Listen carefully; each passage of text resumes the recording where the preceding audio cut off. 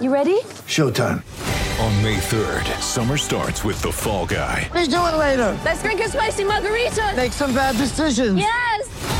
Audiences are falling in love with the most entertaining film of the year. Fall Guy. Fall Guy? Fall Guy. That's what the poster said. See Ryan Gosling and Emily Blunt in the movie critics say exists to make you happy. Trying to make it out? Nope. Because I don't either. It's not what I'm into right now. What are you into? Talking. Yeah. The Fall Guy. Only in theaters May 3rd. Rated PG-13. Going into Seattle, like you tell anyone on the road, but Seattle, I think, I don't think I've ever been anywhere louder than there.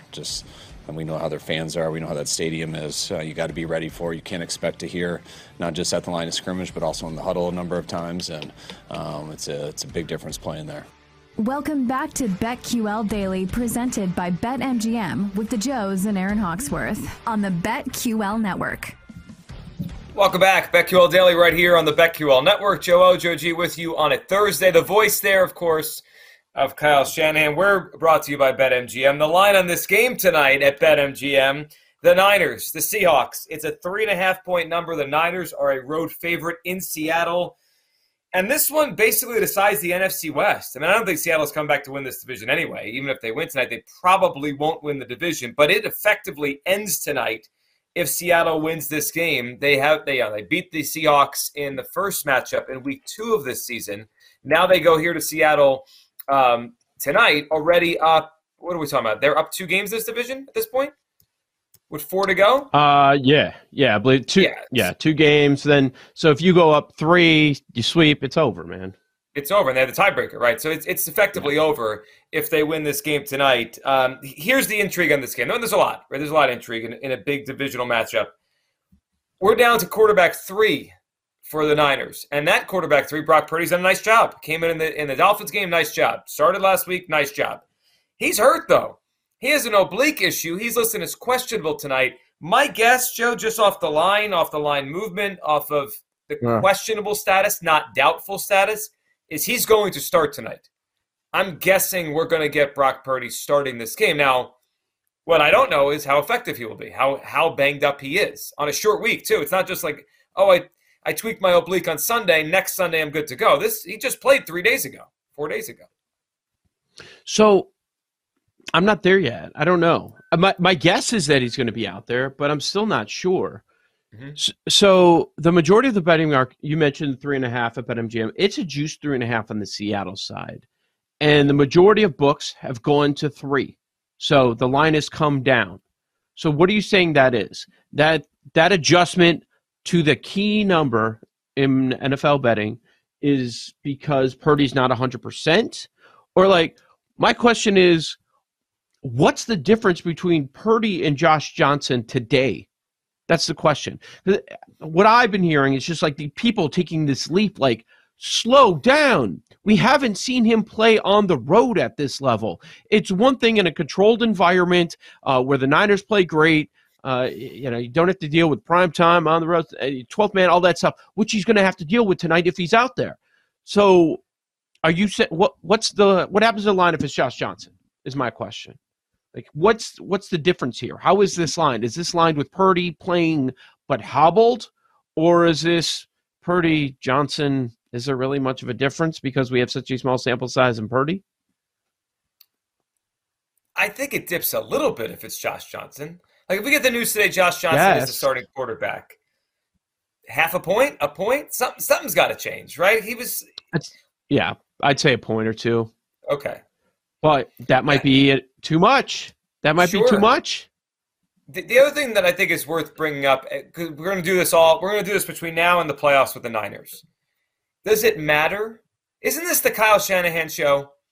This reminds me, he's begun to remind me of early career Andy Reid. Donovan McNabb used to get hurt all the time.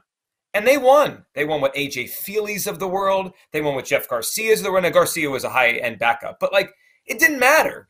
They had injuries to their starting quarterback, and the Eagles in that era with Andy Reid, young Andy Reid, they just won because Andy Reid could win with anybody. And I think that about Kyle Shanahan. I've started to upgrade the Niners because I've started to come to grips with it's Shanahan. If this defense is Shanahan, they're going to be fine. But now you're doing it without Debo. Well, and that brings us to tonight. Tonight's more tricky because they're more banged up than just the quarterback. Well, and the other part is, like, I'm thinking back to, I mean, and again, small sample size theater here, but are you confident that because Shanahan's there, that if Trey Lance was still healthy, they'd be a championship contender? I don't know that. Yeah, I don't know either. Garoppolo, they were obviously a championship contender. Right. I'm not sure. I wasn't that impressed with what we were seeing from Trey Lance, but, very little to deal with. Here's the other thing. So you got Shanahan going against Seattle defense. Let's not pretend that the Seattle defense is any good. Maybe they rise to the occasion tonight. Everybody watching, big spot, division on the line, all that stuff, going against a quarterback with very little experience, we expect. But the defense has been bad. And Geno has turned the ball over now in 3 straight games. He's thrown a pick. 4 interceptions last 3 games. So the offense is not as good. The defense is not as good for Seattle. San Francisco, defensively, they're as healthy as they've been all year. So, I mean, these are the different things that you have to consider. My gut tells me that I agree with the sharp bettors that have jumped on Seattle plus 3.5. It is still available. You mentioned a couple spots out there. Mm-hmm. That's the only way I would play this side. I would look at Seattle plus 3.5. This is a tough spot for Purdy if he's out there. And if it's Josh Johnson, I feel even better about the bet. And I'm expecting a low-scoring game. Thursday night, that short turnaround. And that's the other thing. A short turnaround for Mr. Irrelevant, too. I don't care how well things went on Sunday. It's a short turnaround. Right. But I love playing first half unders. And we're sitting at 21. And on the San Francisco side, you have one of the best defenses in the NFL, if not the best. And on the other side, you've got a quarterback that's fresh to everything, and it's his first road start, and it's a division game and a tough environment. Like both sides, I'm thinking the offenses are going to struggle. So I'm looking at unders. I agree. I mean, hasn't that been mostly a theme of Thursday Night Football anyway this year? Primetime unders, Thursday Night Football unders, and now you throw in this cocktail of short week, division. Like you said, the road – I mean, that's a tough spot for whoever it is, Johnson or Purdy, to navigate that crowd in Seattle. And it's weird that this game, I expected it a couple weeks ago to matter more in the context of the division. But motivation-wise, Seattle's season might be on the line here, Joe. Like, they have to go to Kansas City next. Forget the division. If the Seahawks lose this game, they might not make the playoffs. With the way the Lions are playing – and we know the Giants and Commanders. I was going to say we know one is going to get a win. I guess that's not true. Yeah, because they just tied 2 weeks ago. But like most likely, one of these teams gets a win on Sunday. So this is a gigantic game for Seattle. I see your thought. You mentioned the sharps on Seattle. I see why. Like this is a bigger game for them. They look really kitchen sink tonight to try to win this game. The other thing, Kenneth Walker's back. Remember we talked about how a running back moved the line a couple weeks ago, or we were wondering if it did, how much impact he has on that offense. I've noticed watching the last couple weeks, my guy Travis Homer didn't work out the way I hoped last week for Seattle. I forgot to bring that up. without Walker, it's been one-dimensional, right? Geno's been forced to throw a lot. They were much more balanced, and I thought the offense ran just way better with Walker. Now, I don't know if he can run on the Snyder's defense, though, but he is back tonight. No injury designation. Isn't that part of the Lions story?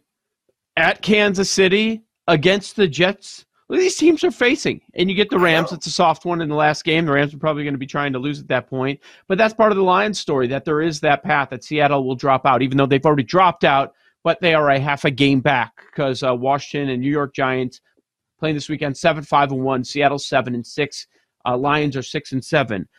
Paul brings up another good angle to this game that I think is part of the story. Probably won't get any play on the broadcast because people don't pay attention to this outside of, I'd say, the betting world as much. But the comeback player of the year. On one side, you've got CMC, and he's going to have to do more without Debo. On the other side, you have the favorite in Geno. And then we just threw the Lions into the conversation because they're among the teams fighting to get in, and the Jared Goff numbers have been wild. We start the week, he's not even listed for comeback player of the year. Then one sportsbook puts up a 40. I saw another put up a 30, which yesterday was down to 12. I mean, this is crazy. But you know what's funny is I immediately said, oh, that's an overreaction. This is getting crazy. All this Jared Goff stuff. But you know what? That was the right number. He should be close to CMC. That's the kind of year he's had. That's the way the Lions are playing right now. I actually think the move here on Goff for comeback is more accurate than the lines that were posted at 30 and 40. Do you know what it is right now as we speak over at least one book? I am seeing a plus 850. We are at Geno minus 360 at one book. McCaffrey 5-1. Goff plus 850. I mean, at this rate, let's just say it, and I know we're concentrating on Thursday Night Football. If Jared Goff has a big game against the Jets defense on Sunday, which is a big challenge, Jets are good defense on the road, outside, cold weather. If he has a big game, could he be the favorite next week or co-favorite? If everybody goes, if somebody moves, I think they all will. There's still a 20-1 on Jared Goff. BetMGM is backing Geno in this one. And they're going to look good if Seattle wins tonight. They've got Geno at minus 714. I don't agree with that at all. At all, because they got McCaffrey at plus 750. I think there's good value there still. It does feel like we're at three names. Geno, CMC, Goff now, right? Yep. With a month left. I do. I've removed Saquon. You think Saquon can still do it? Okay. No, he's faded so badly here. I mean, and I blame the Giants for a little bit of this too. They gave him a 35 carry game a month ago. He hasn't been the same since. Like, what are they doing? Right. That doesn't make any sense. Mm-hmm. But I do think it'd be interesting if Al and Herbstreit bring it up tonight. I think they should. It is. I mean, Al. Someone's got to be in Al's ear if he doesn't know himself. He knows the market. He knows what's going on.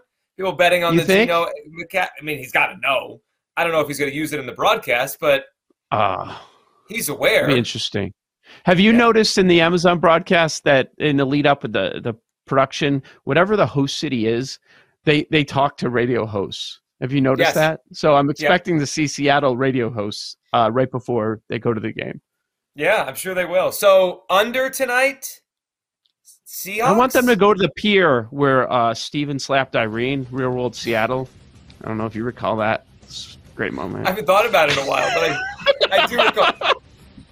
We're programming Amazon for the game tonight. I like it. All right, coming up next, our guy Alex Christensen will join us. We'll talk some NBA, some NFL touchdown scorers. We'll get his thoughts on all of it next, right here on the BetQL Network.